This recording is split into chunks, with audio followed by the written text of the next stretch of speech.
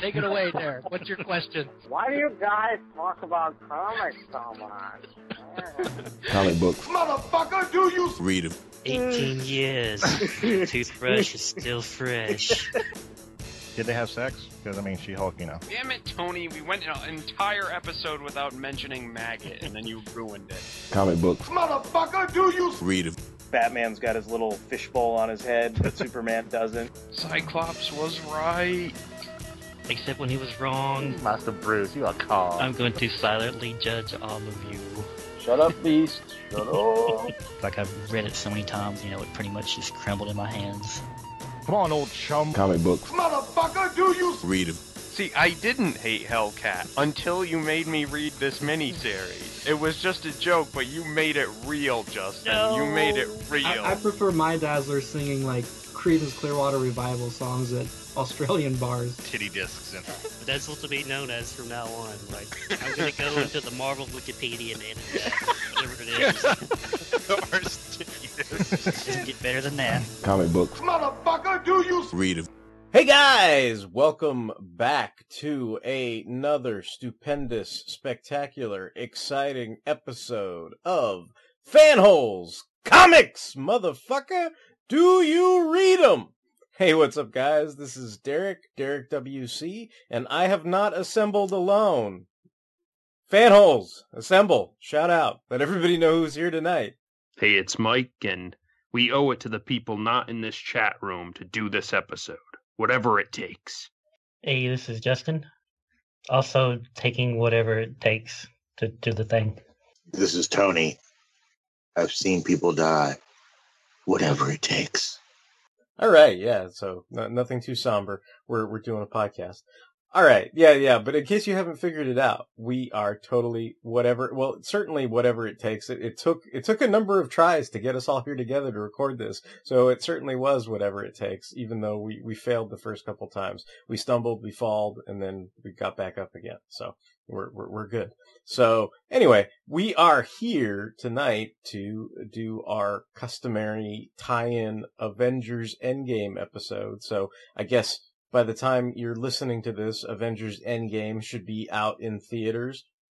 And my only mandate for this little episode was if somebody's going to be in that movie, you can bring a comic about it. And that was kind of as minimal as it got.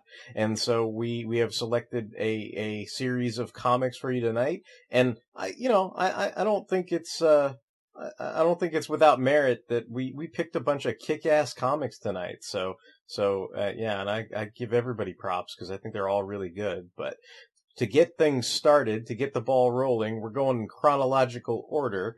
And Justin's comic is the eldest comic in the chat tonight. So why don't you let the listeners know which comic book you brought, why you brought it, and then we'll get into talking about it. So I brought Doctor Strange, Volume 2, number 56. It has a cover date of December 1982. And if podcasting was a visual medium, there would be a little asterisk right there, and it would say, editor's note, December 1982 is also the first appearance of yours truly. So, yay! And this comic has a cover price of 60 cents. The story is titled A Mystic Reborn. It is written by Roger Stern and illustrated by Paul Smith, who also did the great cover for this issue. This issue has Doctor Strange giving details about his origin to a TV crew. It's a basic retelling of his origin with modern art. Wong can't figure out why, after years of secrets, the Doctor would suddenly give his life story away for the public. It turns out the TV crew, they're old enemies of Doctor Strange in disguise. Demonicus, Adria, and Caecilius are revealed and battle Doctor Strange, but are no match for the master of the mystic arts. And that's the short and sweet synopsis. I brought this issue because I really like Doctor Strange. I always have. I don't think this is the first issue I read, but it's very close. Like, I think I read some early issues of the same volume, like maybe number 2 or number 3.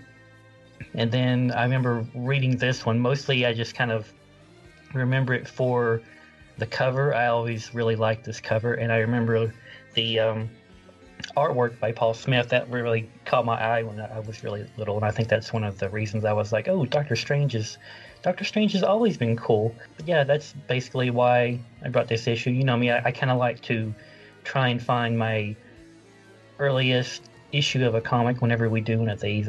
I guess that's my thing. But I'm kind of curious if any of you guys have ever read this before. I haven't, but it was really funny because I know you're a huge Doctor Strange fan, which I am not. Again, this is not any bad thing towards Doctor Strange. I think Stephen Strange is a great character, but I was just never drawn to him. And reading this, I got throwbacks to the Doctor Strange movie, which now I see was actually kind of pretty faithful. You know, it's like people can say about casting whatever they want, but I thought Caecilius was a made-up character for the movie, and he's actually a real, like, you know, spandex, you know, bad guy. And I was like, oh, that's cool. I learned something. I learned a thing. And, you know, you can still learn things in comics, and that was, like, really entertaining. And this story didn't play out like the movie. There was beats that were similar to the movie, but it was totally a strange tale, where, you know, they go into the Doctor Strange's manor, and they have to deal with stuff that even Strange doesn't want them to deal with. You know, there's these artifacts, and they try to take over from him, and it was like really enjoyable. It was like really good old comic storytelling. And, you know, you have like, you know, Morgana, and you have like Caecilius, and who's the other one, Justin, the other guy? Oh, Demonicus, yeah. And it was like this, like, you know, trio who, like, they have Strange against the wall, and he's like, dude, I knew what you were doing the whole time. You know, it's like, and even though he does kind of trust Morgana, is like, but we'll get into that later with Strange at some point in the comics. But this is, you know, a very, because the main female bad guy is not Morgana, right? Yeah, her name's Drea or something. Yeah, but Morgana is there. She's actually more of a love interest for Strange at this point, which does change really badly for him later. But yeah, this was a really fun throwback. And as far as the MCU is, like, it harkened back to the movie, which it was not supposed to do as far as like someone who doesn't read comics. But the fact that it did, it was like, oh, Caecilius was like a character, and I didn't know that. And you know what I'm saying is like when you have that comic knowledge, that character in the movie means a little bit more. It's like, oh, he was kind of like a Mort, and he wasn't like the big bad. So when he gets killed off, you're not like, oh, just a scrub who got killed. Just like, he wasn't like a Ronin who you care about. It's like, oh, he was kind of a loser. So for him to be beaten by Strange, that's not that big of a deal. He was an enemy of Strange, but you don't feel like you lost something. It's like, oh, he was like one of Strange's first opponents, and he overcame him. So like, that makes sense. You know, it wasn't like a big bad who should beat Strange like a Ronin against Guardians of the Galaxy. It was this guy who came in, and he like thought he could take Strange, but Strange has gotten his badass reputation by showing his, you know, master of the mystical arts. So yeah, I really like this kind of retelling, not even updating, just like a retelling, like you said, of his origin. So yeah, it was really enjoyable. In the ensemble films, you were expecting to take a very minor key, back foot, not character front and center kind of role. And it's about Tony Stark. It's about Iron Man. He's definitely central to it, as he should be. But I was amazed at how much I got asked to do. I don't really have that much to add to what Tony said, because like I'm not really a Doctor Strange fan myself, and I didn't think Caecilius was like made up in the movie, but I never had heard of him before. Like, he was in this movie, so it was nice to read like an actual comic appearance of him. So I appreciate like this issue for that. And like, yeah, I mean, retelling the origin, like, that's all cool and stuff. And I liked the art, and I mean, I don't have a whole lot to say, I guess, because like, I guess like I'm, unlike Justin, I'm not really a Doctor Strange fan. Like, I think he's okay and whatever, but I've never really been interested in reading more about him. But I do appreciate being exposed to, like, you know, stuff I haven't read before. So this is the first time I read this issue for the podcast. I think the cover is beautiful. I think the interior art is magnificent. Like it's really, really great Paul Smith art. And then the Terry Austin. It does have that movie like psychedelic thing, yeah. Yeah, and the Terry Austin inks are just out. Like it just makes the whole Enterprise like really. I mean, it's great pencil art to begin with, and then the inks just enhance it. Like, and it's one of those things where you wish. I mean, I'm not saying that he didn't draw a lot of these issues, but when I was looking at it, I realized, because I was like, how come the art wasn't this good when I was reading, like Doctor Strange, either when I was, growing up or doing research and stuff, because I was like looking at, like the last thing I remember reading from this volume was because I was doing the Tomb of Dracula, like History of Comics on Film thing, and I was reading the whole, Montesi formula arc where they go into how, Doctor Strange wiped out all the vampires and all that shit. And, like, the art was not by Paul Smith in that. So I was like, but then when I was looking through, like, other issues surrounding this run of Roger Stern's, like, I feel like this is one of these great blind spots in my reading, at least, because, and I'm really happy that Justin brought this particular issue, because it's a well-written issue, and also, like, you know what it kind of reminds me of? Like, this is the Doctor Strange version of my absolute favorite issue of Ghost Rider, which, is the issue 68, where it also retells Johnny Blaze, Ghost Rider's origin, but in that, it's like he goes in to confess to a priest, and then he goes into his backstory, whereas the framework of this is you had all the reporters coming in, and Doctor Strange is going into his beginnings, his origins and everything. And in the Ghost Rider story, the twist is the priest isn't a priest, the priest is a crook who, like,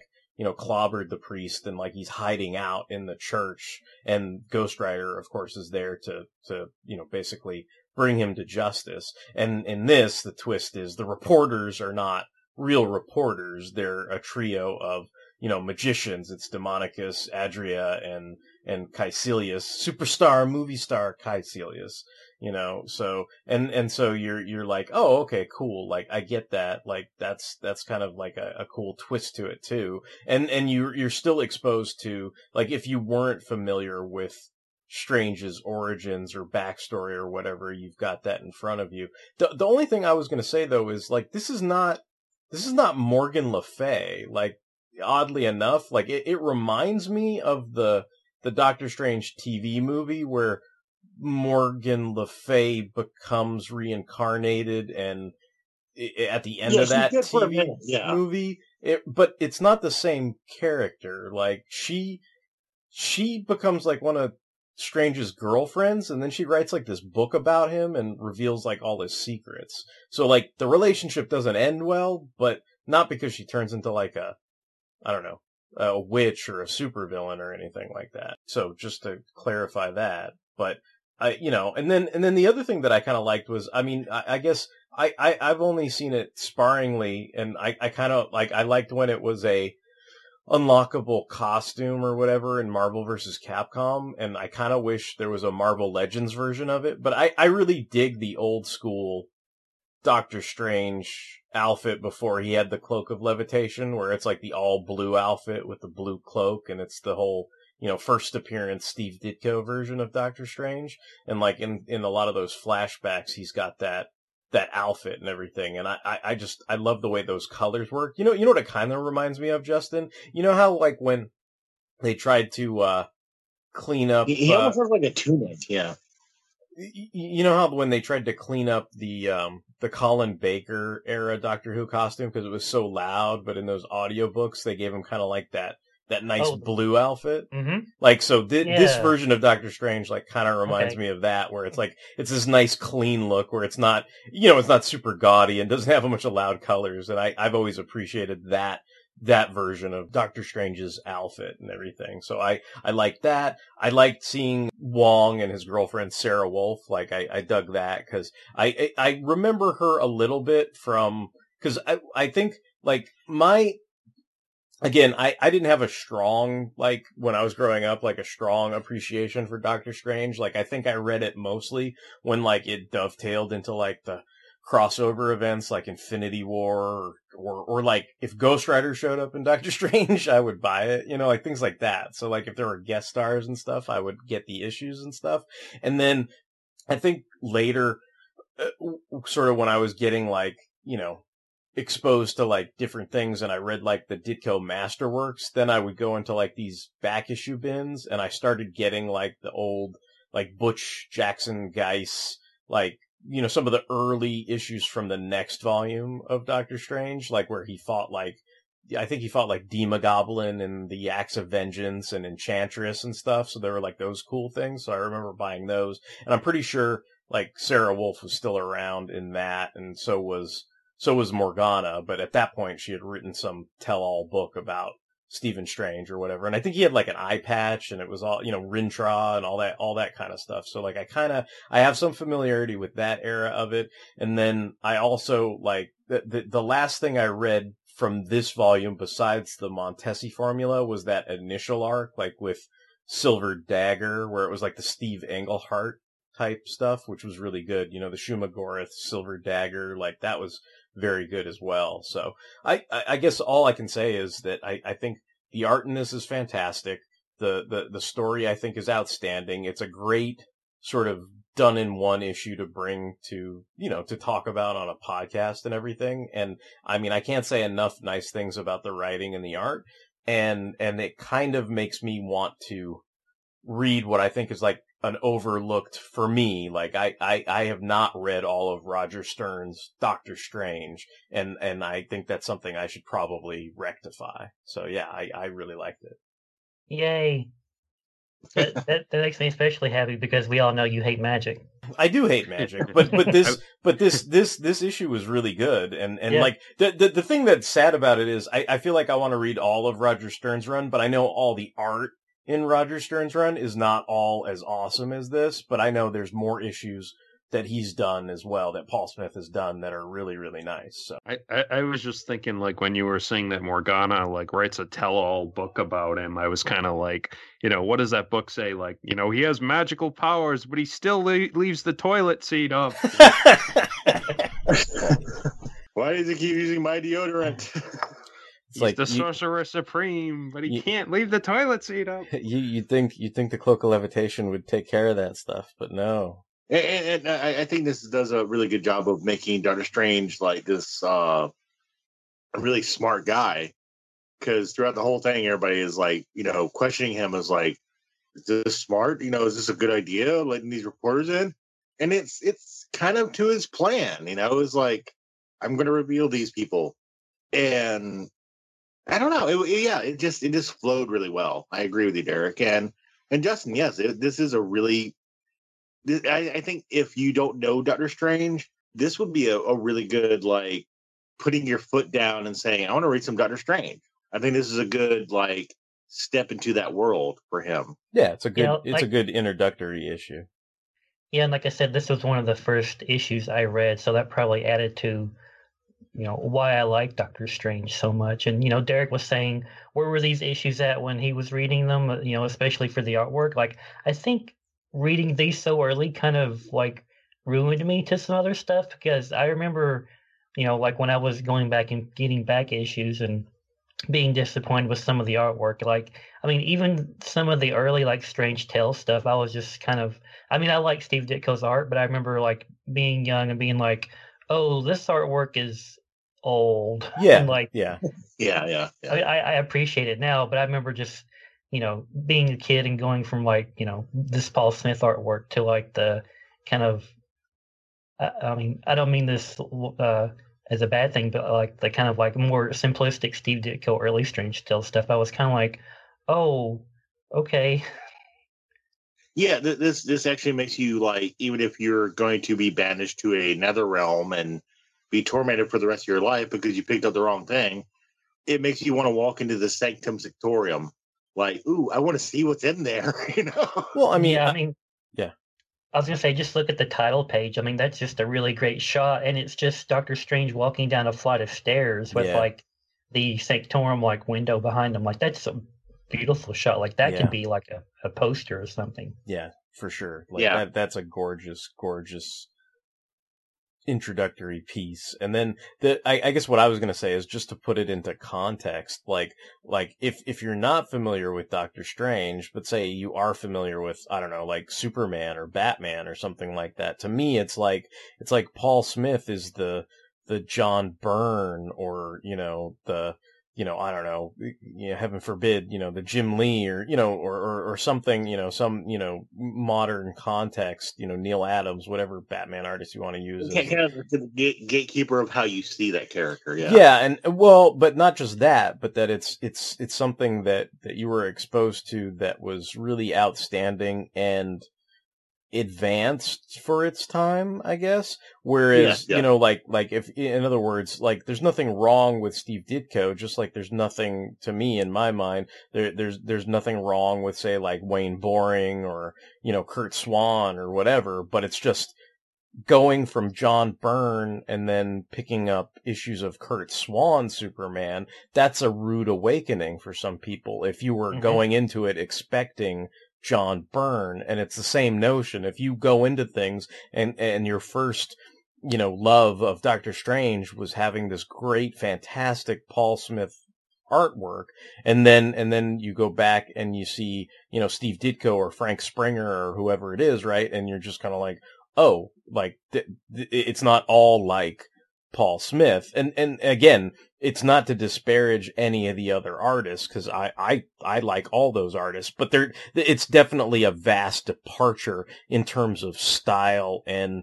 the, the advancement of the medium, so it's like, it's not the same thing per se. So I could understand why that kind of thing would be a rude awakening to somebody. Dude, you can't win this. I'm going to give you one chance here. Surrender. Doom does not surrender. Who's next? Yeah, so who's next? Next up is Tony Jackson. Tony Jackson has the next eldest comic in the room, and he brought a certain issue for us to look at tonight. So why don't you let us know what you brought and what it's all about, and then we'll talk about it. I did bring an issue, but it's actually a graphic novel. It is Emperor Doom from June 1987. It is a graphic novel, number 27 in the graphic novel line of the original graphic novels. The writers are Dave McElhenney, Mark Grunwald, and Jim Shooter. They all collaborated to make this really fun, huge comic. Penciler is Bob Hall. He also did inks along with Keith Williams. Ken Lopez did the cover. I will try to do the basic synopsis because this is a really huge issue.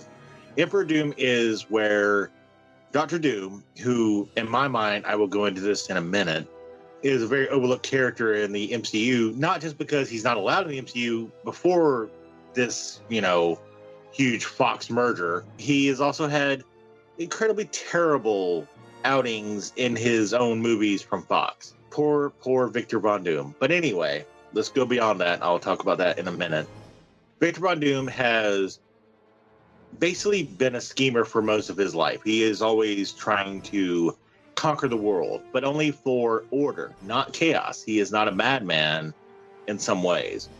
So he reaches out to Zebediah Kilgrave, and by reaches out, I mean enslave, because he has an idea to take over the world.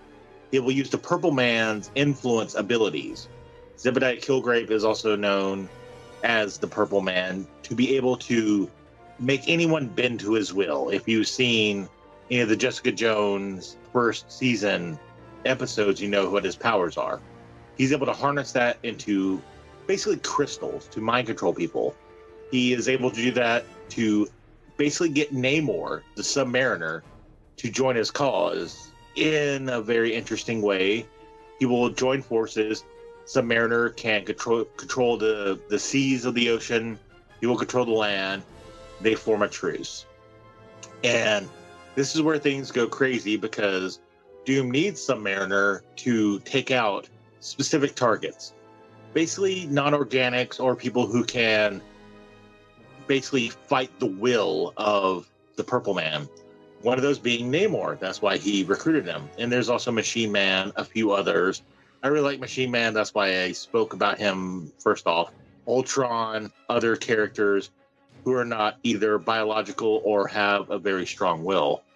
Even some of the Avengers, like Captain America, fight it, but they can't.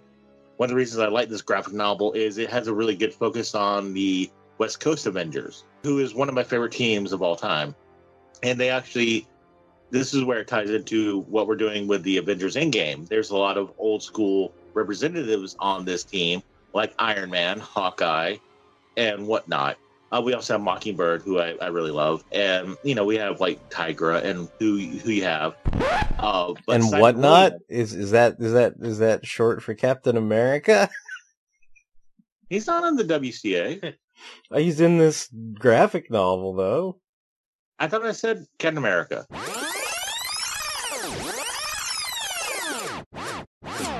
There's a lot of old school representatives on this team, like Iron Man, Hawkeye, and whatnot. I was talking about the West Coast Avengers. All right. That team. I'm building up to it, Derek. Come on, give me a minute. Captain America. Yeah. But like they're the first team to be kind of like shown a spotlight. And Simon Williams, Wonder Man, is going to basically a sensory deprivation tank to help hone his ionic powers. And I did say Captain America was fighting the influence at first, but the influence is so strong. And eventually, while Simon Williams is in the tank and sensory deprivated for almost a month, probably a month, Dr. Doom's influence takes over, and he's able to corral Vision, Hercules. Well, not Hercules. Is Hercules in this guy? Can't remember. But he's able to corral a lot of major league hard hitter Avengers to his will because of the power of basically Zebediah Killgrave, the Purple Man, in a huge crystal orifice that like is transmitting power, and he takes over the world. And Simon Williams wakes up, the Man of Wonders, and he wakes up in a world that is actually not that bad. There's a fun line like trains run on time, people aren't fighting, but is this what the people want? There's these people who are so powerful, patriots like Captain America, who are under the will of Dr. Doom, and he's the president of the United States and basically emperor of the world. He's subverted Russia, all the major countries. And what is going on? So he at first fights, but then he is attacked by Captain America, and he, gets a pretty good thrashing. He's like, I can't fight Cap. I mean, this is Cap. It goes downhill from there. Simon begins to doubt himself. Is like, should I do this?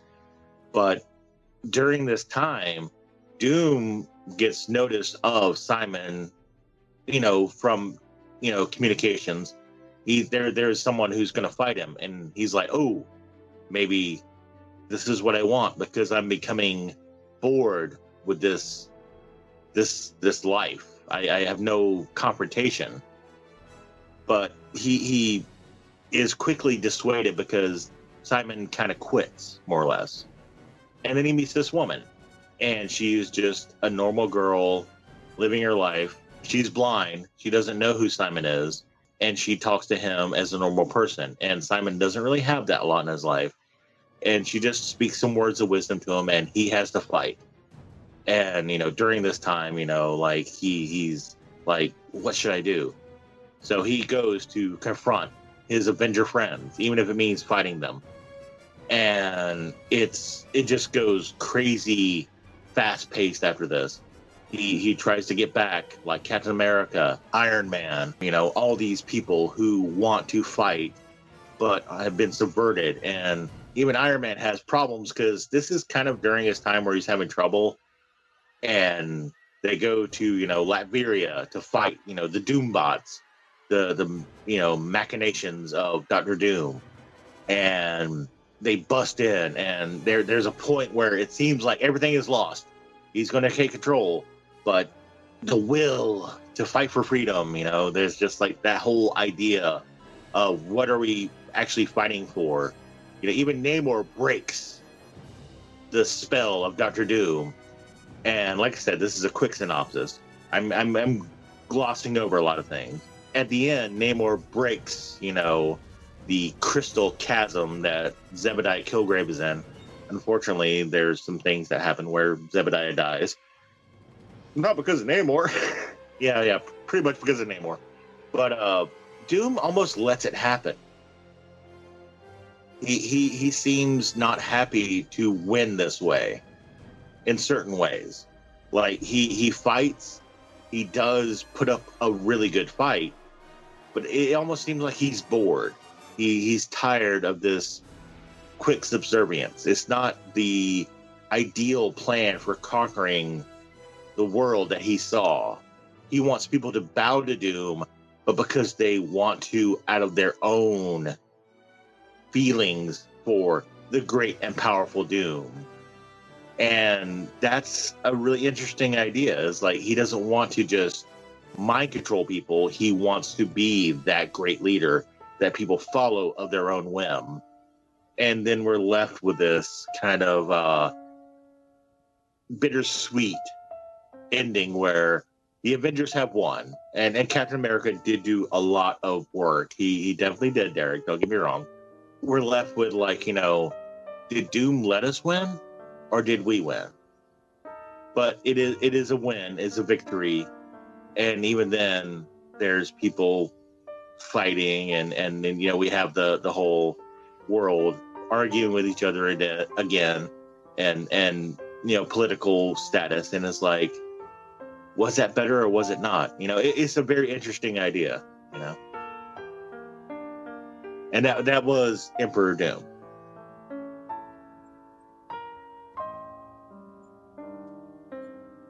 So, I think this probably goes without saying, but, this is a Doctor Doom vehicle, this graphic novel. He for the most part, ostensibly, he's the main character. It's his goal and everything.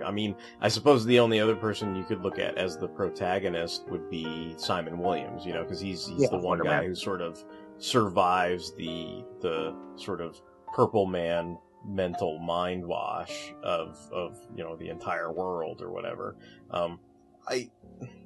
I guess, I don't know, I've just got some things that I noticed as far as going over like specifics and everything, but the only reason why I bring up it's a Doom vehicle is Doom gets much love, much fan aura and everything like that.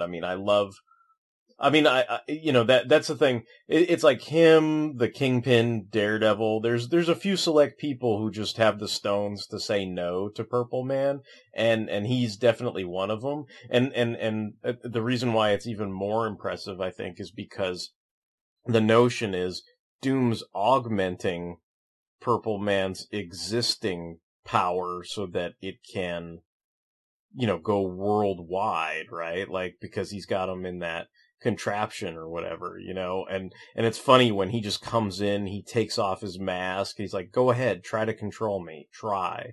And it's just like, I love when he's like, who deserves to rule? Clearly it's him, because he's not going to fall for anybody's bullshit, so, there's a lot of cool things about Doctor Doom. Having said that, I suppose there's a lot of, sort of the Avengers, I guess, do get kind of mind controlled. So I could see, like, if maybe Justin wasn't happy to see, like, Vision dancing around like an idiot or whatever, like that kind of thing. But I don't know. I don't know exactly what his take on that is, but I guess that's something that occurred to me, so I figured I'd just bring it up and ask him. I don't know. It's not a Vision story. He doesn't play any kind of role other than to get owned. I guess the way he lets himself get owned makes sense because, Scarlet Witch is being threatened, but yeah, I don't know. I sometimes I don't know how to feel about Namor's portrayal in this. Like, he's very much a bad guy for the first part, yes. Yeah, like, you know me, yeah, like, I love Namor. He's one of my favorite Marvel characters ever, and that's probably one of the reasons I picked this up, like, years and years and years ago, was because I was a big fan of Namor. And I also like, Wonder Man and Doctor Doom, but it was mostly Namor. And I'd heard he has a big role in this story, so I picked it up. And I'm not averse to seeing Namor act as a bad guy. I know some people get their, they get up in arms about that. Like, it doesn't really bother me. Like, right now, well, as we're recording this in Marvel Comics, Namor is kind of like took a heel turn. And some people are not happy with that. Like, and I know you guys are like asking me about that on, Bot Talk. And I'm like, I don't have a problem with it. I mean, I think it's fine. He has a long history of doing this, so just as long as he doesn't like put his fist through Bucky's chest or something, like I'm fine with it. But his he's not bloodthirsty in this. He's worried about his people, and when it comes to blows, he does choose the right stance. He does fight over Doom's control. I mean, it was really smart on Doctor Doom's part to kind of lull Namor into thinking he was on his side, because they've had this history of working together before, going back to the early single digit issues of Fantastic Four. And then, Namor flies into a rage. He's like, I was going to rule the oceans. And he's like, oh, were you? Well, why don't you just keep that little thing around your necklace? And he's like, you can see Namor getting into a rage, and he's like, I will keep this. And that's when you're like, oh, Doctor Doom totally played him for a fool. But then like Tony said at the end, Namor is able to overcome it, much like Captain America. I mean, they both have extremely strong wills. So of course they would both be able to overcome it. So I guess ultimately I don't have a problem with Namor getting the wool pulled over his eyes. I mean, if anyone's going to do it, it would have to be Doctor Doom. But like I said, another reason I like this is I always liked Wonder Man. I mean, I think he has some interesting costume choices from time to time, but I've always liked the character. And to see him kind of get the spotlight in this, because this, like Derek said, this is a Doctor Doom piece, but hero-wise, it's a Wonder Man piece. And I always kind of like that. I mean, other than his ongoing series in the 90s, Wonder Man is usually just, a guy who shows up on the Avengers from time to time, and he dies. He dies. That's what Wonder Man does. And he does it frequently. So anytime you're reading a Wonder Man comic, you're like, oh, I hope he doesn't die again. You actually get to see some Simon Williams in this instead of just Wonder Man, yeah. Yeah, you get to see a side of him. This opens with him doing his Hollywood stunt work, which I think some people, if they don't know much about the character, they were like, oh, he's a stuntman. Oh, I didn't know that. But yeah, you get to see that, his relationship with the blind woman. I always thought that was really interesting.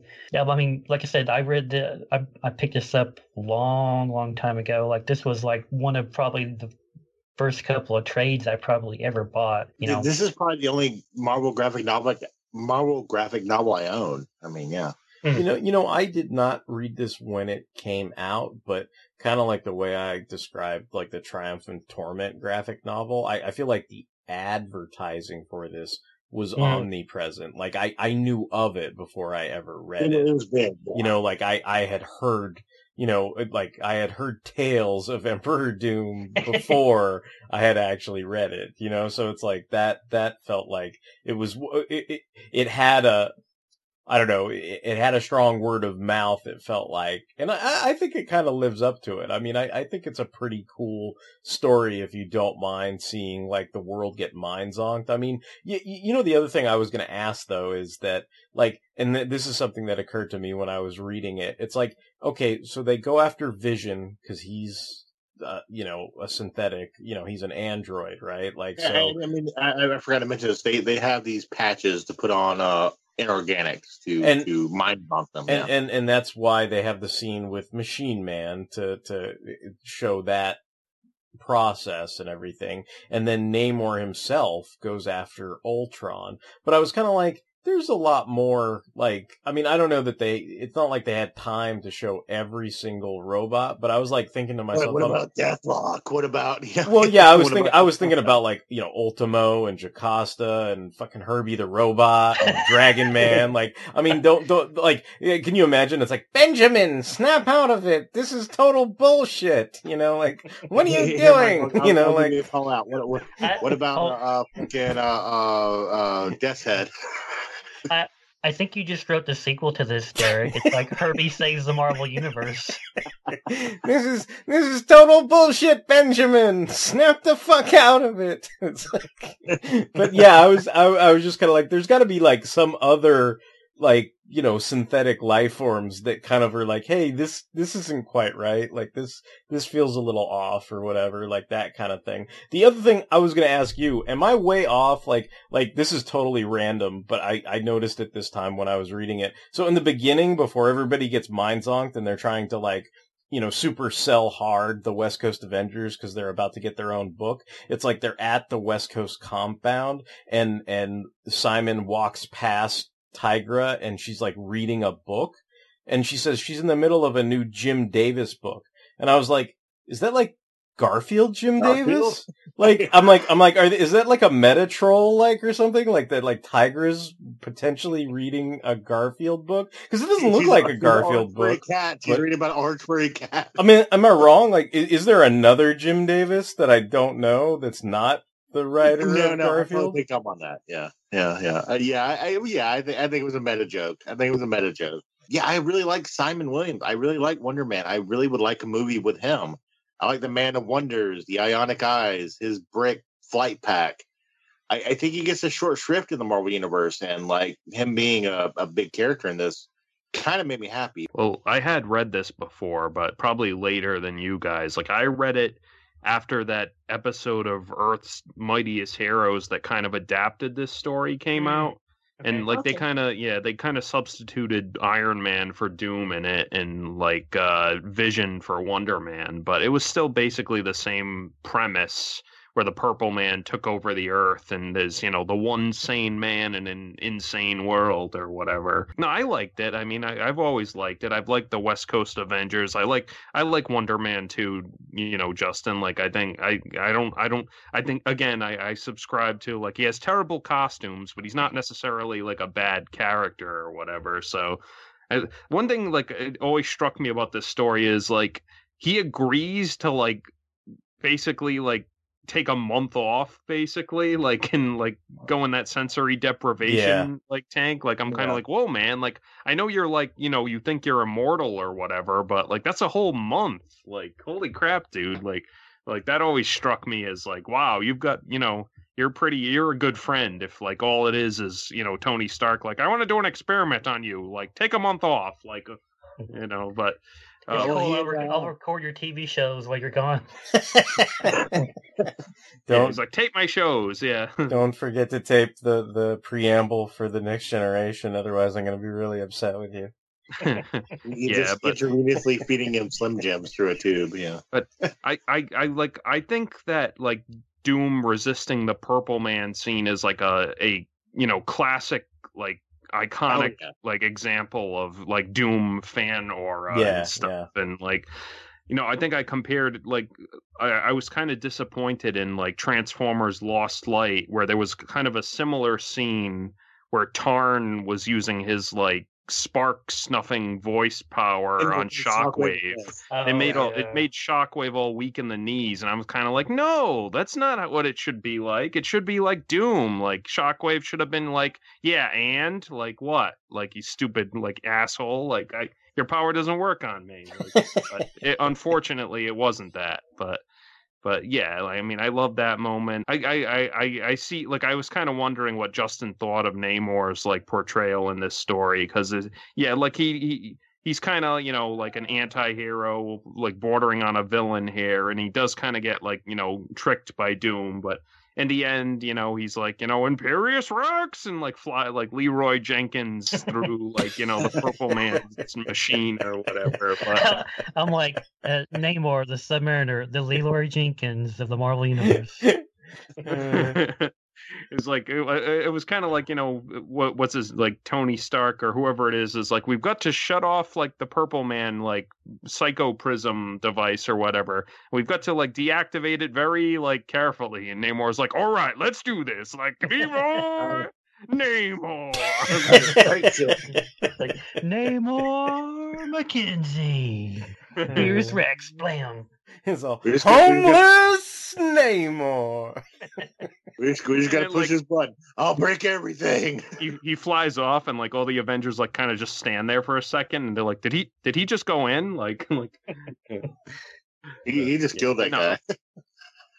Yeah, but no, I mean, I generally like this story, and like I like the portrayal of Doom in it, like throughout. Like I think it's funny how he kind of gets bored with like ruling the world, and it's like, you know, it's clear that he kind of let it like slip at the end because he just thought it was boring, and he was like, "You win, Avengers! Like, good luck, goodbye! Like, I'm going back to Latveria, like diplomatic immunity, bye!" Like, you know, and it's funny it's funny how like the world just completely collapses again after like they're out of the control of the Purple Man and stuff. So like I think that's kind of, I guess, sadly realistic, but. Well, yeah, it is a weird take on the I think the tale of the man who has everything, right? It's like Doom got what he wanted, but he's bored with it. He's like, you know, like, oh, is this what it means to be a ruler? Is this like my life? Because he's dealing with like, you know, I think he would rather like tired of it. He would probably rather be more satisfied by everyone like coming to his like point of view on their own, basically. Yeah, exactly. Yeah. He's like, there's no challenge. Yeah, because like he says, like when Simon Williams first pops up on the radar, you know, it's like, ooh, a new challenger. You know, like Street Fighter. You know, like, you know, a new challenger has arrived. Well, if any, he's like, oh, and then he's gone. Street Fighter. It's more like Mortal Kombat because like Wonder Man is basically the Johnny Cage of the Marvel universe.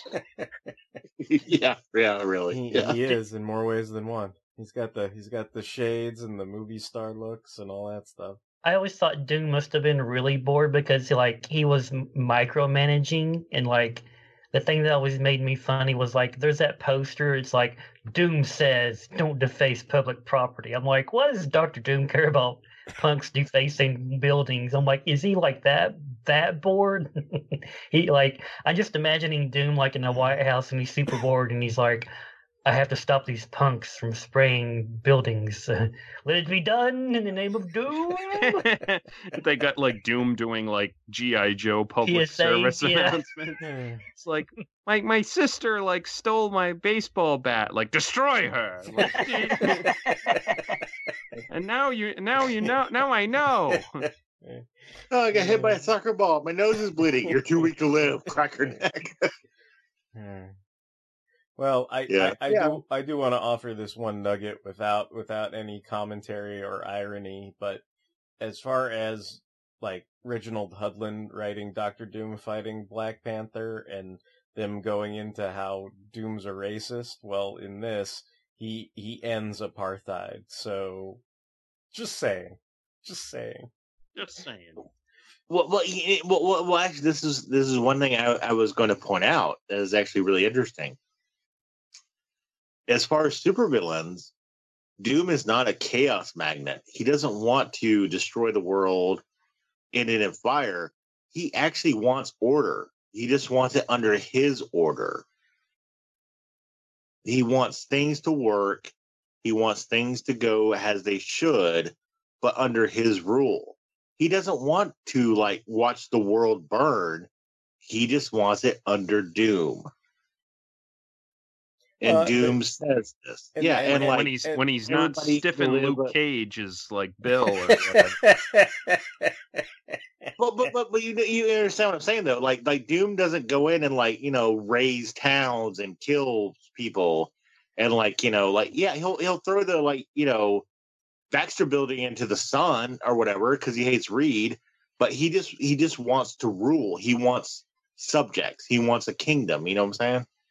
Yeah, but I mean that's the dilemma, right? Like, does Simon undo all the good that has come of Doom's empire, or you know, does he say, well, that good was achieved through, you know, nefarious means, thus it negates the good. Like that's the thing that, you know, people are going to wrestle with to the end of time. That's where Doom goes, though. It's like Doom actually does acknowledge that. He's like, I have created a false kingdom, basically. I always thought that was one of the most interesting things about Doom is that, he's this great supervillain. Sometimes he's a wackadoo and he's messing with magic or, whatever he's doing that month. But, like, everyone loves him in his country. Like, he's seen as, like, this benevolent ruler. Whereas outside of his country, you've got, like, Fantastic Four fighting him and, Nick Fury, like, wants to, like, remove him as a leader. And you're just kind of like, well, what if he's not, like, a total, like, scumbag, like, when he's in charge of his country? Yeah. It is a very interesting, like, juxtaposition. It's like, it's like, is he a good leader? Just not a good world leader? Just like, a small time leader who has great aspirations? Or is he really got a good mindset for this? And he just, like, his intelligence is so high that his aspirations outweigh his ability, which I think even he realizes is like, he's like, this is boring. Yeah, but that's not, that doesn't have anything to do with ability. Like that has to do with interest and desire. Passion and like, desire. I mean, no, I agree. Like that. I mean, it's true that the way this story is told, it's tried to be painted as a moral quandary. Do you accept the iron rule of someone who makes the trains run on time? But to some people, I mean, they'll look at the outcome of what Doom did, and say, look, he ended apartheid. He got the United Nations to all cheer and agree with one another. He cut out all the red tape of bureaucracy. Like there's a lot of things that get done in this that are wish fulfillment in a political arena that is atypical for politics, like where it's just like that. And so because of that, like, there is a level of attraction to watching him do this, but at the same time, you can also like see him dealing with the mundanity of the day to day. Oh wait, I know Justin was, cracking jokes about the taggers and all that other stuff, but just think about it. Like, he has to have a meeting and design that poster and do the just say no to tagging thing. And it's like, what, for real? Like, you'd think the Purple Man shit could just take care of that, but it's like he's still working on those things. But like, at the same time, it's like, are these people doing this because they have free will? Because free will is like something everyone enjoys, which we do on the podcast. We can voice our opinions. Are they doing it? Is this person coming here saying like, Emperor Doom, I'm doing this because you said so, because of mind control? That's the catch-22. It's like, do you appreciate that all four of us can say whatever we want on this podcast and we have quote unquote free will, right? Or do we all get on the podcast and say we love Lord Doom for the next 5 hours, but then, I don't know, like AIDS is cured, or whatever it is, like some great magnanimous thing happens, right? Like, because of that. And it's like, is that the trade-off? Like, are you willing to make that trade-off, or are you like, I want my pain, I need my pain, like you can't have my pain, so it's an interesting moral quandary. I mean, they, and this is again, it's a graphic novel. It's a little more mature than the comics that were coming out at the time, but it's not so mature that it gets too heavy or anything. I mean, it's still an entertaining, enjoyable story. I think the art's really good. I do think it paints Doom in a really interesting light. Like, he is a supervillain, but he is also a human. Yeah. Like, you can understand his frustration because he won, but did he win?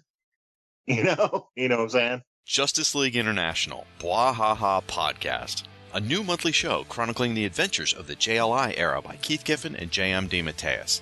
We'll be going issue by issue in release order, tackling the core Justice League title, Justice League Europe, and the quarterly book. Along the way, we'll take time out for special episodes covering various spin-offs, cartoon appearances, the infamous TV pilot, and much more. So join me in an ever-changing roster of guest hosts as we celebrate your favorite JLI members, such as Martian Manhunter, Batman, Dr. Fate, Black Canary, Fire, Ice, Maxwell Lord, Oberon, Captain Marvel, Rocket Red, Captain Atom, Mr. Miracle, Guy Gardner, Booster Gold, Blue Beetle, Nort, and many, many more. Justice League International, Bwahaha Podcast, part of the Fire and Water Podcast Network. Want to make something of it? What's up? What are next? Oh, what are next? I am next. We've not so, too much, yeah. I am next. The next comic up is Avengers Annual 17. This came out with a cover date of 1988.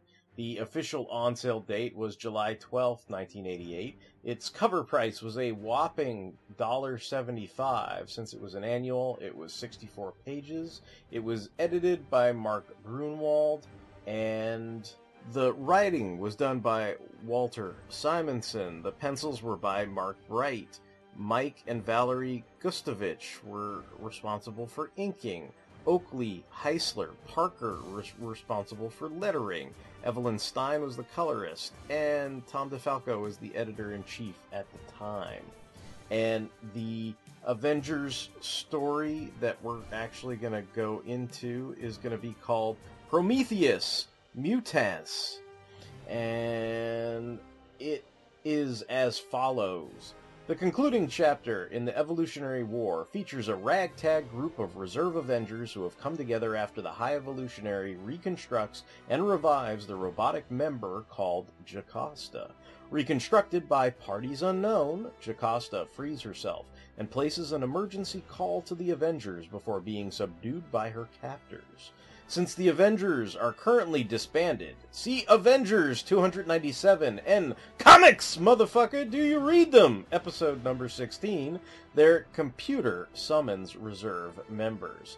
This results in a unique gathering of Avengers that summons the then former Captain America, Steve Rogers, in his then current identity as the Captain, his former partner and friend, the Falcon, Greek demigod Hercules, then member of X Factor, the Beast, a former Avenger and X-Man as well, Rita Damara, a former Masters of Evil, the female Yellow Jacket, and my personal favorite version of the Incredible Hulk, the Grey Hulk.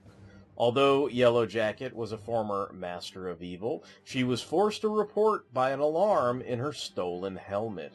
In the attempt to put an end to the High Evolutionary's plot to detonate a genetic bomb that would mutate all life on Earth, led by the Captain, this team of Avengers would journey by the Avengers' best-known method of travel, the Tony Stark-designed Quinjet.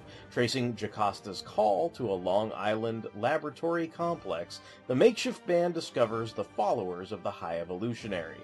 Their search takes them to Lemuria, which is under attack by Atlantean forces led by Atuma. The Avengers stop the battle and manage to deduce that the two sides were brought together by a ruse in hopes of sterilizing both races. Enraged, the Atlanteans and Lemurians join forces to seek out their common foe, the High Evolutionary. The heroes locate a gigantic mobile base en route to the volcano Krakatoa, whose explosion will fire the genetic bomb's contents high into the atmosphere. Invading the craft, the Avengers, specifically the Beast, incite revolution by revealing to the High Evolutionary's human agents that their leaders are actually evolved animal priests called New Men.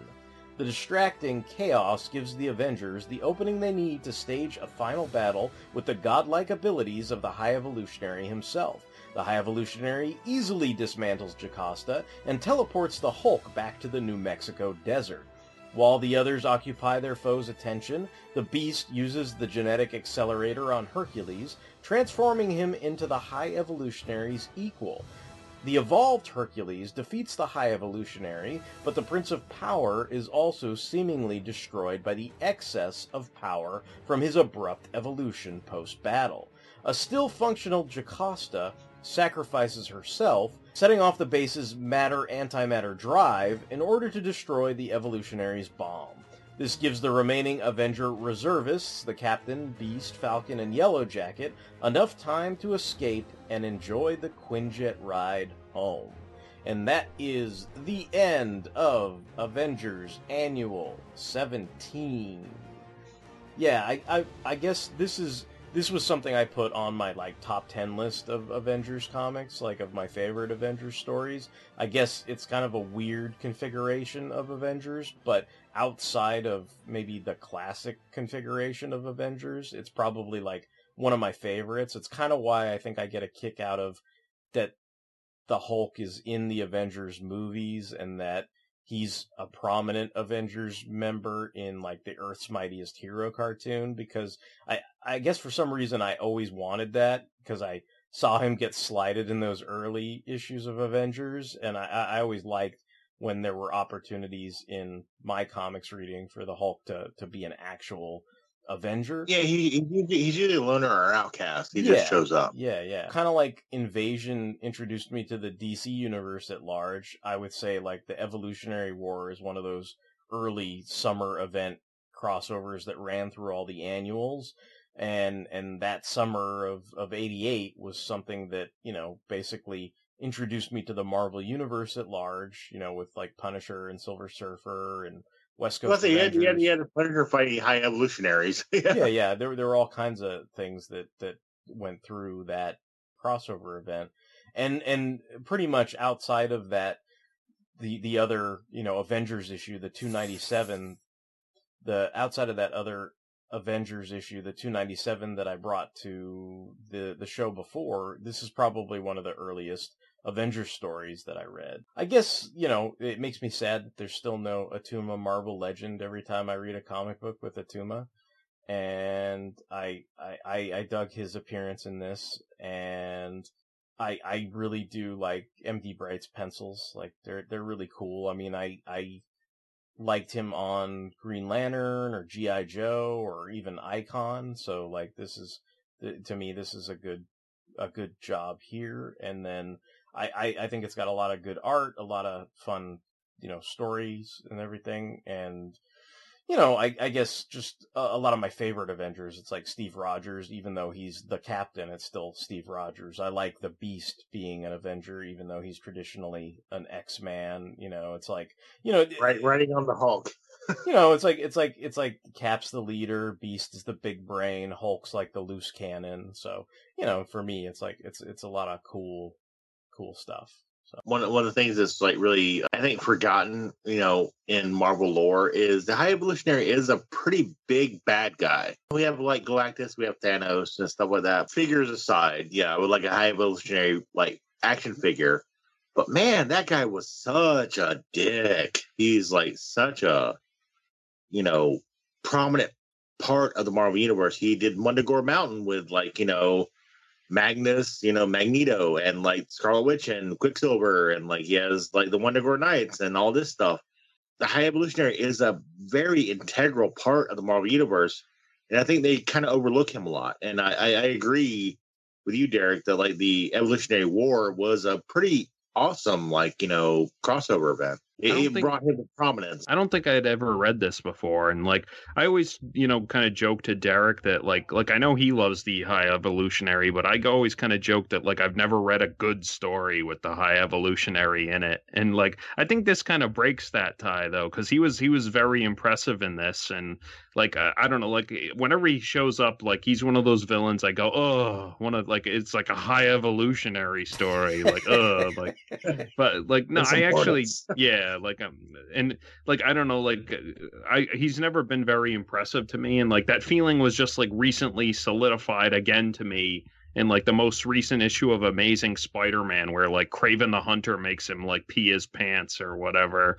But this reinforced that yes, he is a very impressive villain who can pose a threat to an entire team of Avengers, and I enjoyed this. It was an annual worthy story, and I liked the whole alliance with Atuma and who was the other guy? I forgot his name. I just He wrote down it was was like Lemurian. the Lemurian like guy, but I Yeah, don't know if he had a... the deviants or whatever. Yeah, like those guys. No, the Lemurians were not the deviants. The Lemurians were an offshoot of the deviant species, I think, right? Okay, yeah, well, whatever. Like that stuff was all kind of cool, and like, yeah, and I liked the makeup of the team, yeah, and like there was no like, Dr. Druid or anything, or and Dr. Druid is always good. Yeah, exactly. Like I even like, the female Yellow Jacket. Like she's like someone I feel like didn't get a whole lot of play before they like disposed of her, basically. So like it was nice to see her in this. Like it seems like every time she shows up, she's like in over her head. Like she has like no real place, like, being in that situation. But, They always call her out as a bad guy. They're like, you're a bad guy. Yeah, exactly. And, but like, I'm glad I read I'm glad you picked this, Derek. Cause like I said, like I do not have a high opinion of the High Evolutionary, ironically. And, this kind of, showed me that like he is supposed to be impressive and cool. So. Yay. Woo. Well, what about you, Justin? Did you enjoy the finale? Cause it does have Herc. Herc is badass. That's one of the reasons I like this. I haven't read this in a long, long time, so it kind of took me a minute to kind of, I'm like, wait, what happens in the Evolutionary War? Oh, yeah, okay. It kind of took me a minute. Kind of like Derek, I always thought this was a really interesting combination of characters. Like, I kind of wanted to see, like, a reunion of these guys, like, in another annual or something, and I don't think that ever happened. If it did, I'm not aware of it. And also, like Derek, I like that the Grey Hulk is part of this, and, like, I'm a big fan of the Hulk, and I remember being young and wanting the Hulk to be in the Avengers more, and I remember, like, reading interviews, and people are like, oh, the Hulk's too powerful to be on the Avengers, it's like, oh, you got Thor and Hercules, so you don't really need the Hulk, and the Hulk's a loose cannon, he's unpredictable. And I was like, well, that's what would make it interesting. Like, he would be like the Wolverine of the team, like you don't know what he's going to do.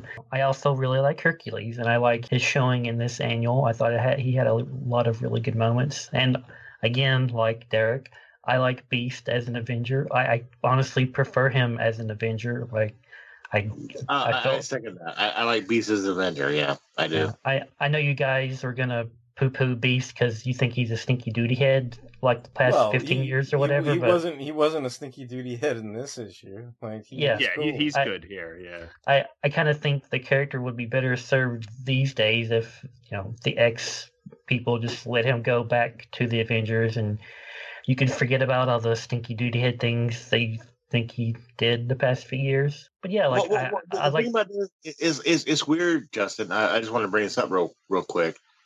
It seems like in X-Men, he is a duty head and like an asshole, and like like Derek said, like no Beast, no. But in the Avengers, Hank McCoy seems like just a smart, sassy guy who works with the team.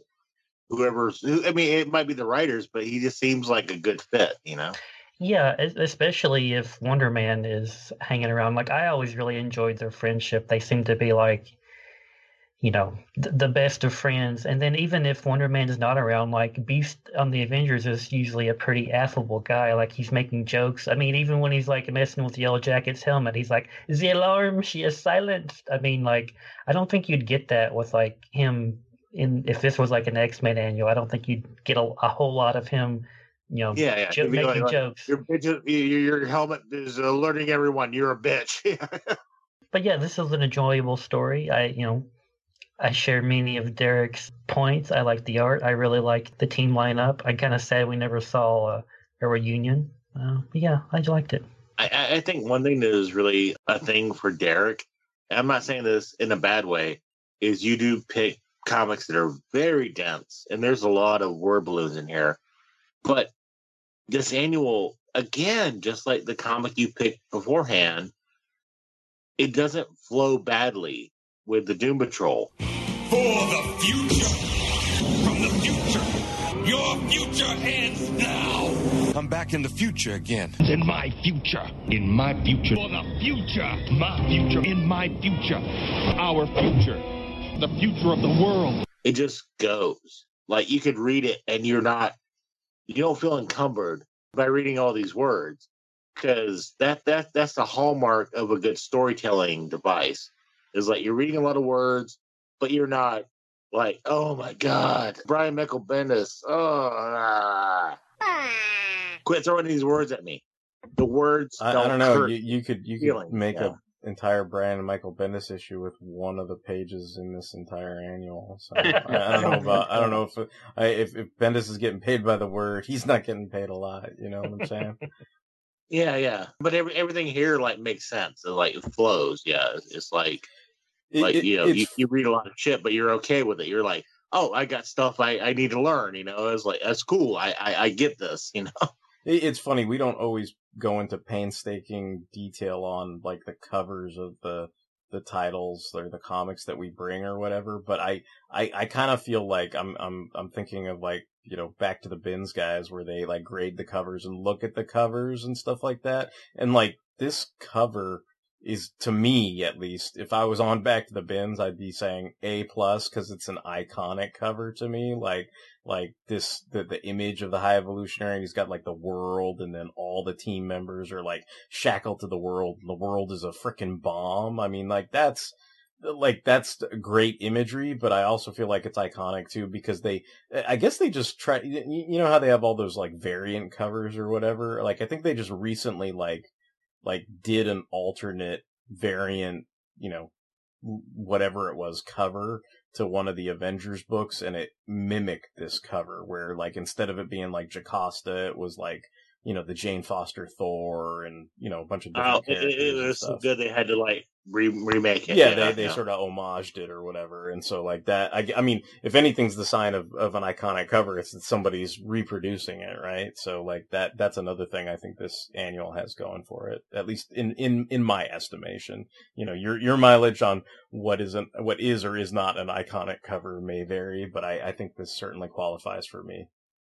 One thing I did want to add as well is this was a time when crossovers didn't seem to mean anything, and like we were in crossover fury. Is like, let's do crossovers, let's do like all this stuff. The Evolutionary War actually seemed to mean something, which is very rare because I think like, you know, at this time we may have gotten into like the Executioners storyline or whatever in X-Men. And I hated that story arc. And we did some other story arcs like, you know, this and this and this and the other comics. But I thought the Evolutionary War, especially with the annual crossovers, was like a motherfucking big deal, which I think really helps this ending chapter make a big impact. You know, it's like, especially with Hercules, you know, at this point maybe dying. Spoilers. Yeah, I think it was a big ending and like a good, like, you know, like, oh, we're building up to a point. So, you know, I think this was like a really good chapter for an annual, because usually annuals don't mean shit, but this annual meant something, you know? Yeah. No, I feel like sometimes annuals get a bad rap because sometimes I've heard the same thing where like, you know, I think unfortunately because of the way this crossover was marketed, like I think by the time it got to the point where they had like 4 different editorial head honchos, and instead of doing a line-wide event in the summer, they would do like 4 annuals, and then that would be one little storyline. Like, I think by then, that's when annuals started getting the rep that they didn't mean shit, because people would spend a lot of money on them, and then it'd be, it was a side story, yeah. Yeah, it'd be like, you know, I'm trying to remember, but there was this one, the one I can think of is the one that like ran through like the Punisher and the Guardians of the Galaxy and all this stupid shit where it was like Life Force, and it's just like, this is terrible, you know, like this is not cool, you know. So like, but yeah, like, yeah, at some point it feels like annuals became an excuse to do like disposable stories instead of like an epic, like double length story. Yeah. Hey everybody, I'm Paul Spataro. I don't know if you know me, but I'm a regular on Back to the Bins along with my friends Dr. Bill Robinson. Hello. And Mr. Scott Gardner. Hey, how's it going? Andy's been asking us for a promo for the show for the longest time, and Bill has been writing it. for the longest time. Bill, you got that promo written yet?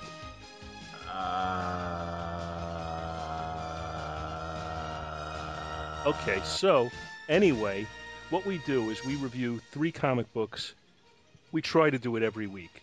Usually it's a Marvel, a DC, and a Captain Canuck book for Scott. So, tune in every week to Back to the Bins to listen to our show. You can find us at twotruefreaks.com. All right. Well, I think unless anybody has any other comments on Avengers Annual 17, we'll go on to the next comic brought for this evening, and that would be Young Michael. Young Michael, what was the year of that annual? 1988. So we're going all the way from 1988 to 2008. So like Yeah. 20 years. Yeah. I picked Young Avengers Presents number 6, and, trying to keep with the Avengers Endgame theme, like, I picked it because it's an appearance by Ronan, like Clint Barton as Ronan, and he's going to be taking on that identity in Avengers Endgame. And now, like, with the release of the latest... Yeah, spoilers, I guess. I don't know. With the release of the latest trailer, it shows Clint like mentoring like a young girl in archery, and I mean, it could be. People think it might be his daughter. I was wondering if it might be Kate Bishop, and like she is the focus of this issue. So maybe we'll see when the movie comes out, but maybe that'll be appropriate too. So yes, this is Young Avengers Presents number 6. Young Avengers Presents was a 6-issue miniseries. Basically, each issue was written by a different person and drawn by a different person. And, like the Young Avengers series had kind of like petered out at this point, and they were just kind of doing like miniseries or, like assorted like events and miniseries every few months or whatever with them. This has a cover date of August 1st, 2008. It's written by Matt Fraction, penciled by Alan Davis, colors by Paul Mounts, inks by Mark Farmer, and letters by Corey Petit. And I've written a summary for it because the only other summary I found online was grammatically strangled and awful. Here we go. A non-date between Young Avengers Eli Bradley, aka Patriot, and Kate Bishop, aka Hawkeye, is interrupted by Ronan of the New Avengers, who ambushes them and knocks Eli out.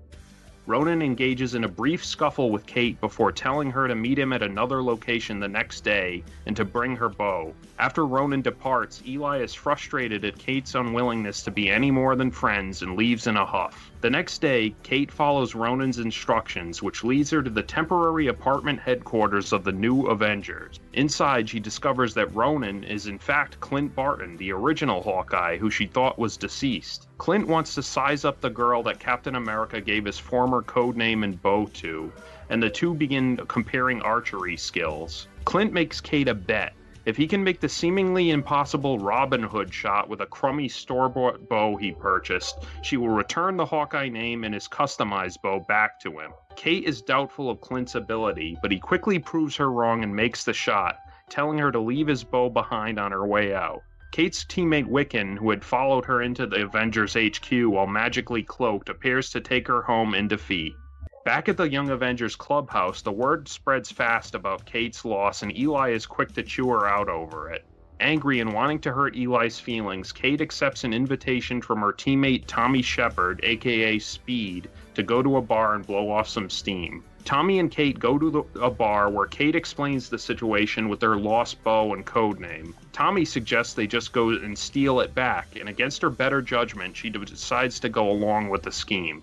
Tommy speeds her up to New Avengers HQ, where they locate her bow. Kate is temporarily given pause by a framed photo of Cap's kooky quartet from years past, in which Clint isn't much older than she is now. Before the two can escape, they hear Clint and Luke Cage returning from a night of heroics and quickly hide. Kate listens in as Clint explains to Luke how he's got a lot of confidence in the younger generation of heroes and wants to do for them what Captain America did for him. Obviously aware of Kate's presence, Clint says the world needs kids like them in it, and they have what it takes to be Avengers. Later that evening, Kate is practicing with her reacquired bow when Ronan shows up to startle her. Clint compliments her cute stunt in retrieving the bow and tells her that she's earned the right to keep it. He also presents her with the framed photo she saw in the Avengers HQ as a symbol of his faith in the Young Avengers, a gesture that touches Kate deeply.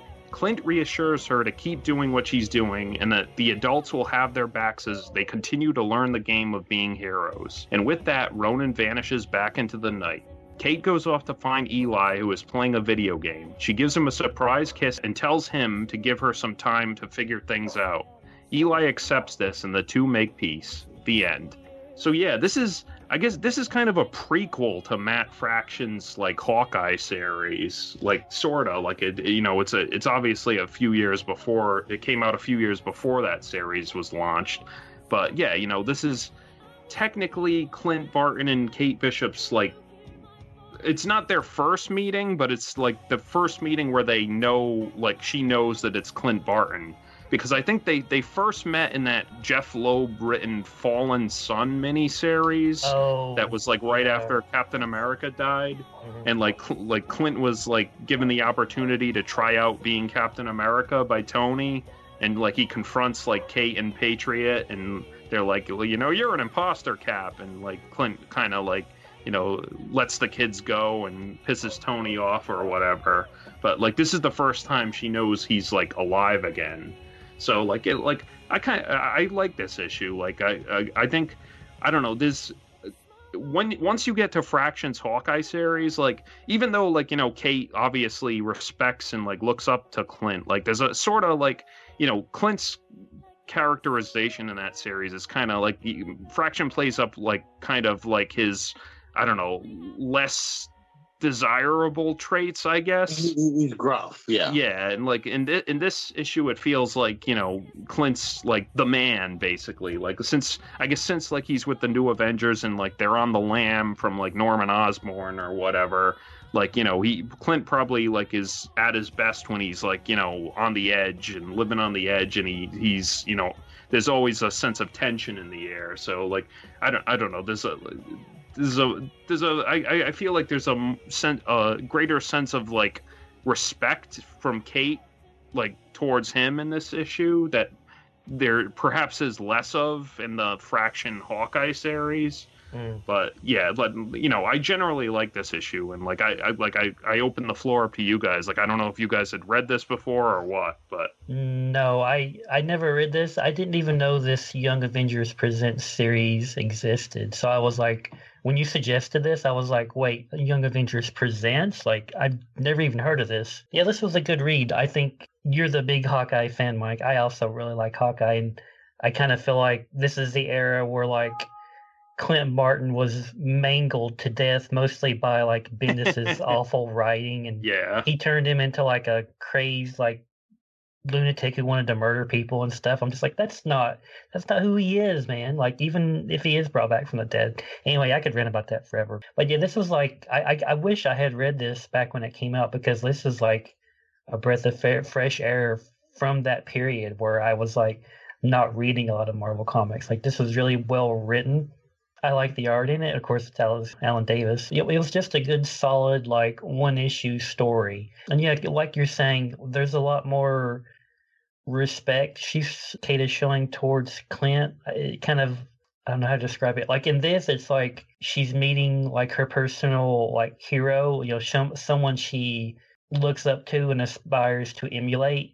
And then a few years later, I guess it's like maybe some of that luster is worn off, and she can like make jokes at his expense and call him a slob or whatever and all that stuff. Like I don't know if that's a better take. He didn't have like 3 girlfriends at the time or whatever either. You know what I mean? So like there's probably certain aspects to it that make sense, and others that you kind of wonder like how would one lose their sense of hero worship so quickly or whatever, or maybe relatively, like for us it's like quick in Marvel time, but what the Aja Fraction thing was what in 2014 I think or whatever, so what, like 6 years after this or something, like 2012 or 2013 maybe. I'm pretty sure I have read this entire miniseries before, and I totally need to congratulate you because you managed to find like the one issue in the post 2000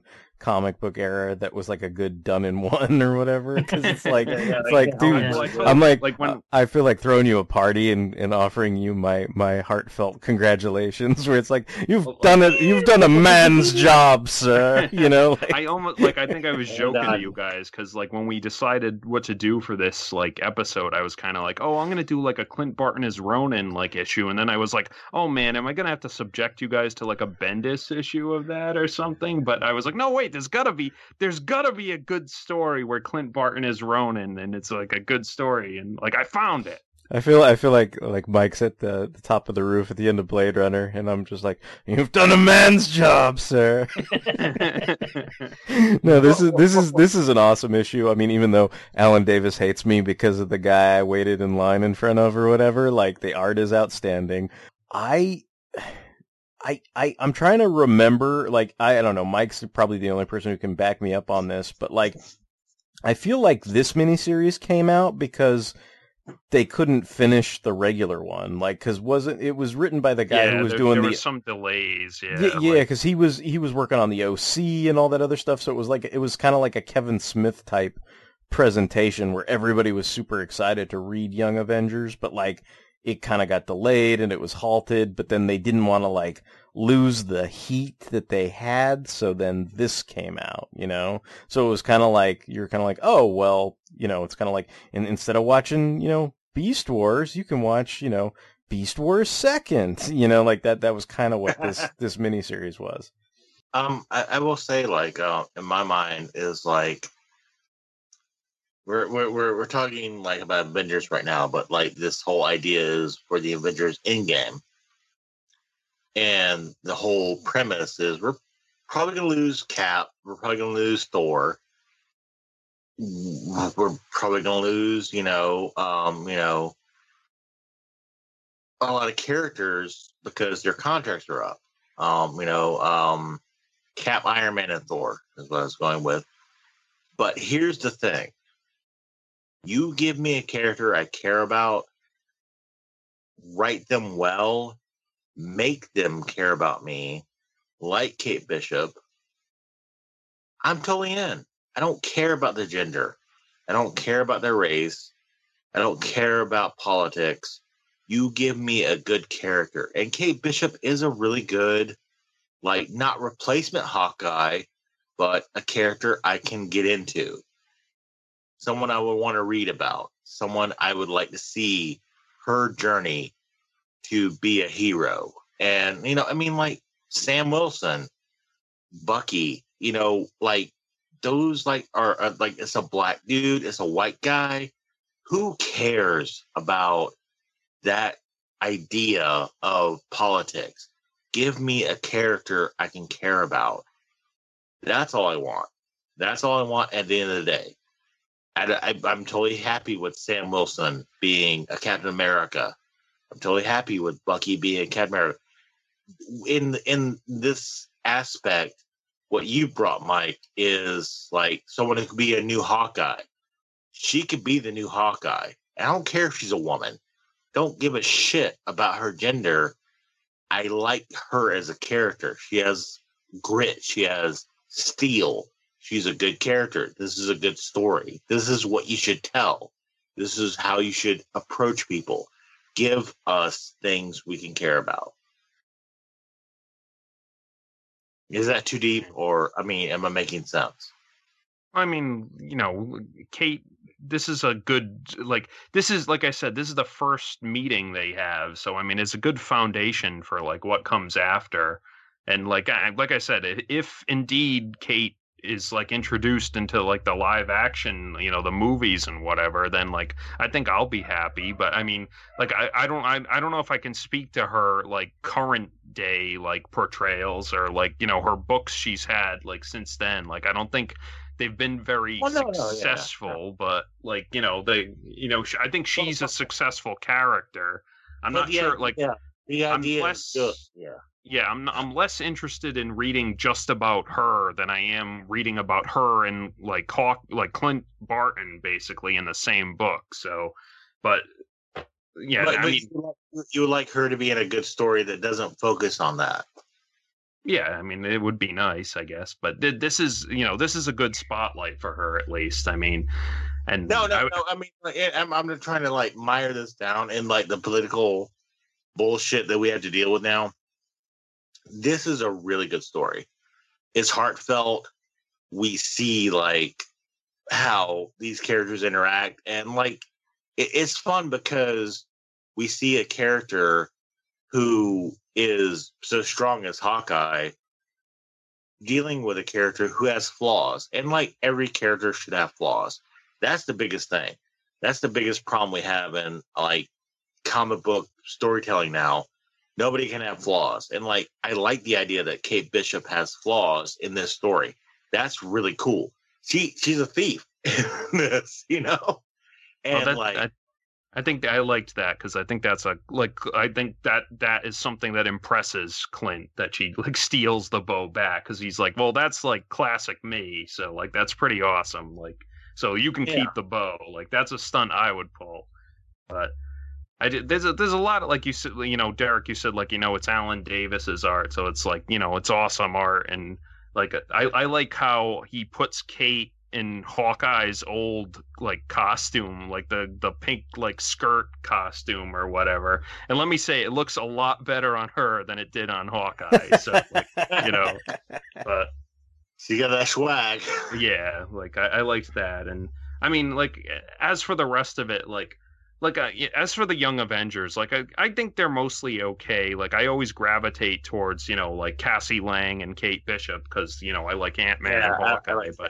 I've never really cared for like Eli Bradley. Like I never cared for Wiccan. Yeah, like no Patriot. Like I don't know. Like he's the kind of stereotypical like angry black kid or whatever. And I mean I'm saying that it's a stereotype basically, and they don't often like portray him as I want to say like sympathetic, but like I mean I've not been very open. Yeah, I've been where he's been, like in this issue, like where you're like you kind of put yourself out there, and the girl's kind of like, well, I don't, I'm not sure about myself, and you're like, oh man, whatever. Like I put myself out there, and like I like at the beginning when he's like, who says like two buddies can't be in a horse-drawn carriage? Like that's how me and my friends like roll all the time. Like I think that was but I think everybody knows a character like Speed who is like, hey, I'm your friend.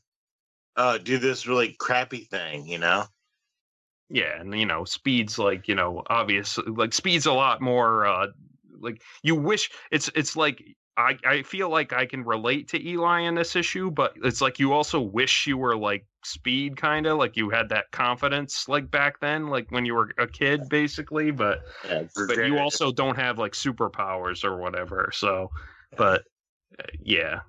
I think this issue is a good, like, general, like, portrayal of why I, like, Clint Barton is one of my favorite, like, comic book characters, like, because he's just, well, he's a, he bends the, like I said, it feels like he has more, like, I don't know, swagger at this point, like, and like, Matt Fraction actually, like, sells it, unlike Bendis, where Bendis is just like, must kill Norman Osborn and blah blah blah. Like this is like they're on. This is an era, like it's Dark Reign. They're like outlaws and stuff, and like Clint Barton does his best work when he's like on the edge, like when he was leading the Thunderbolts. Like when he's there's like tension in the air when he's like high stakes. And he can look cool.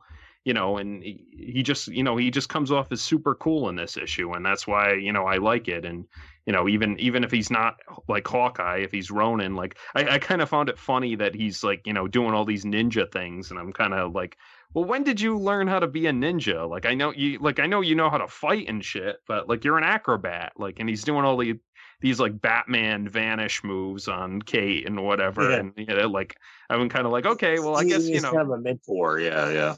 But it was funny, but see, it's not like, even though that's a little odd to me, I instantly accept it, because I'm like, well, yeah, like Clint's a badass, so of course he can do all that stuff. So I kind of like the moment where he just what made me take pause and think about it in the issue is where he just tells Kate, like, take every shot that's worth taking, like, you take the shot, right? And it's like, Don't think about it. Yeah. I mean, and that's kind of what you're going into with the difference between maybe Eli and Speed, like, I mean, Speed definitely like lives in the moment, right? And I guess Eli is a little more, I don't know, conflicted. And, it's kind of what Justin was making fun of earlier before we started the call. This is all, Kate's boy trouble and stuff like that. But I mean, it did, depending on at what point you're reading this, which when I read it a few weeks ago, when we were getting ready for this, it's like that moment made me just take a certain level of pause or whatever. And that speaks to Clint's role as being a mentor, being a proselytizer of wisdom in this case to Kate, so it's like he's fulfilling his role in the story, but like Mike's saying, he's also, coming off like a smooth, cool operator in that context, like, I mean, he shows Kate up, but he also sort of teaches her some lessons. And then when all's said and done, it's like no harm, no foul. Like, I have faith in you guys to pick up my mantle, do good with the bow, because I'm trusting you with it. And here's a photo of the Kooky Quartet, like, because that means I really, really think you're the real deal. And it's like he's basically co-signing Kate, right? And so now that Kate is co-signed, I mean, that's for people like Mike who are longtime fans of Hawkeye, and it's like, oh well, now the new Hawkeye is co-signed, by the original, so you feel good about it, it's like, and Hawkeye didn't have to die in a giant jungle gym fight and fall over and go, it was fun for it to fucking be co-signed, so it's all around, it's a good thing, Derek, what are next?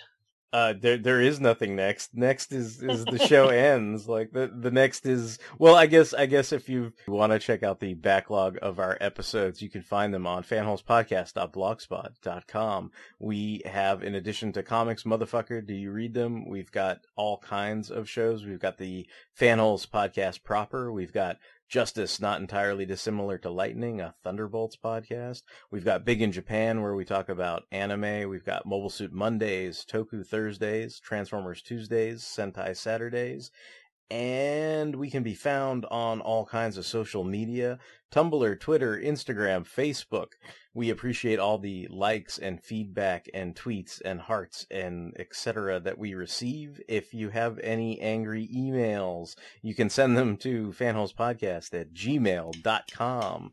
And you can check all this stuff out on the fanholespodcast.blogspot.com. And until the next time, when we get into the religious implications of being a superhero, this is going to be Derek WC, signing off. Hey, it's Mike, and some people try to move on from this podcast, but not us. Not us. This is Justin, signing off. This is Tony. I am Adam Warlock. Where the fuck is Adam Warlock?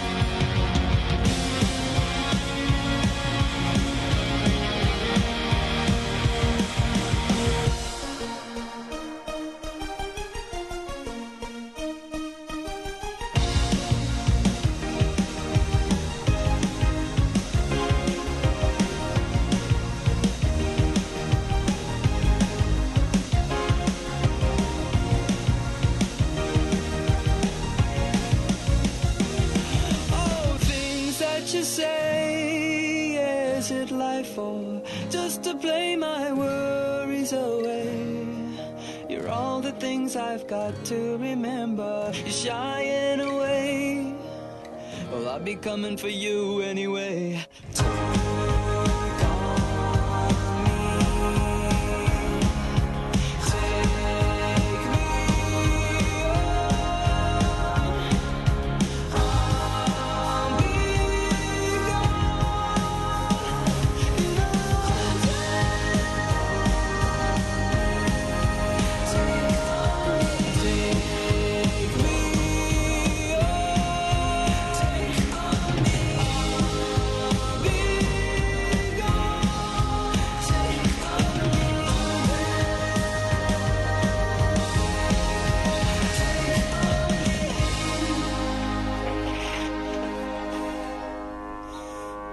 But no, I mean, future.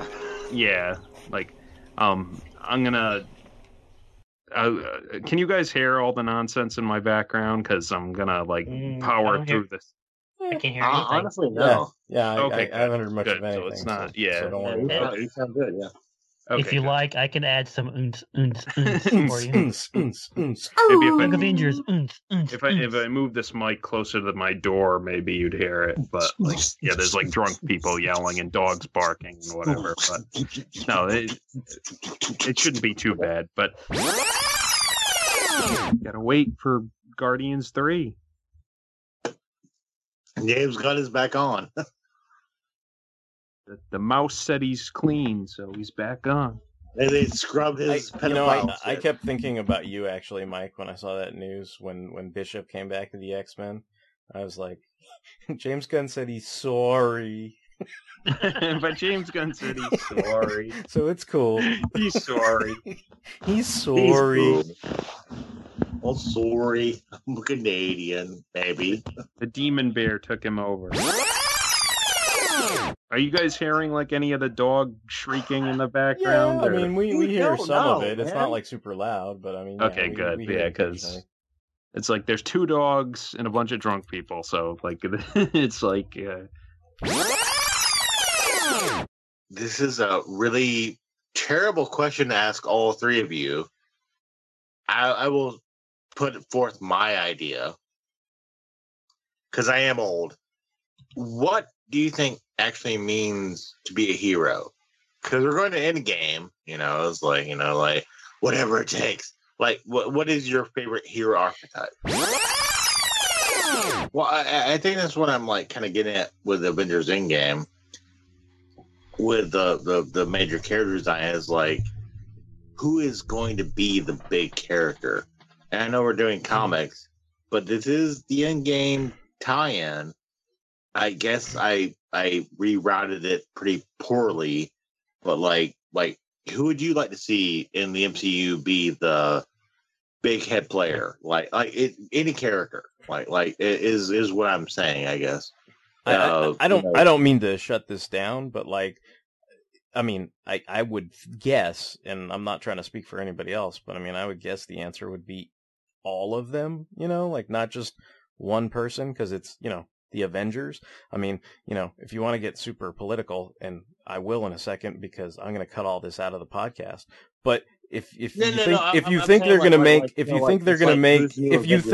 make Captain Marvel the head person in the cinematic thing, I'm sure nobody wants to just see her do all the hard work, like fucking Yoda spinning around Sonic at the end of fucking Attack of the Clones, when the main characters were supposed to be Anakin and Obi-Wan, right? In my mind, I wanted to see Anakin and Obi-Wan take down Dooku, but no, it had to be fucking Sonic spinning Yoda, because that's cool or whatever, right? And I guess green little short fucks need representation or whatever in that case, and so they did that, right? And if Captain Marvel is the spinny Sonic Yoda fuck in Avengers Endgame, I'm going to be super duper disappointed, because what it should be is all 5 of them working together doing quote unquote whatever it takes. And yeah, I hope, Rocket and Nebula and whoever, Ant-Man chime in and bring their 2 cents in. But what would I like to see? I'd like to see, the people whose contracts you mentioned expire all have their shot at Thanos and all put in a good lick, and the combination of those things is what leads to them, restoring the universe. And if half of them die doing it, so be it. And then, they go on about their business and make more movies and either recast or give the mantles to other legacy characters. But that's I would love that, I would love that's for my Scott Lang answer. to be the leader of the Avengers. Yeah, I'm serious. Huh? I would love Ant-Man to be the leader of the Avengers. Ant-Man. Ant-Man, yeah. Okay. And or is Natasha. Is Paul Rudd and clueless what a hero means to you, Tony? Is that what it is? but dude, man, he's been really good, dude. I mean, he really has. I'm still stuck on thinking of Captain Marvel doing all these somersaults up and over Thanos, going like, "Ah!"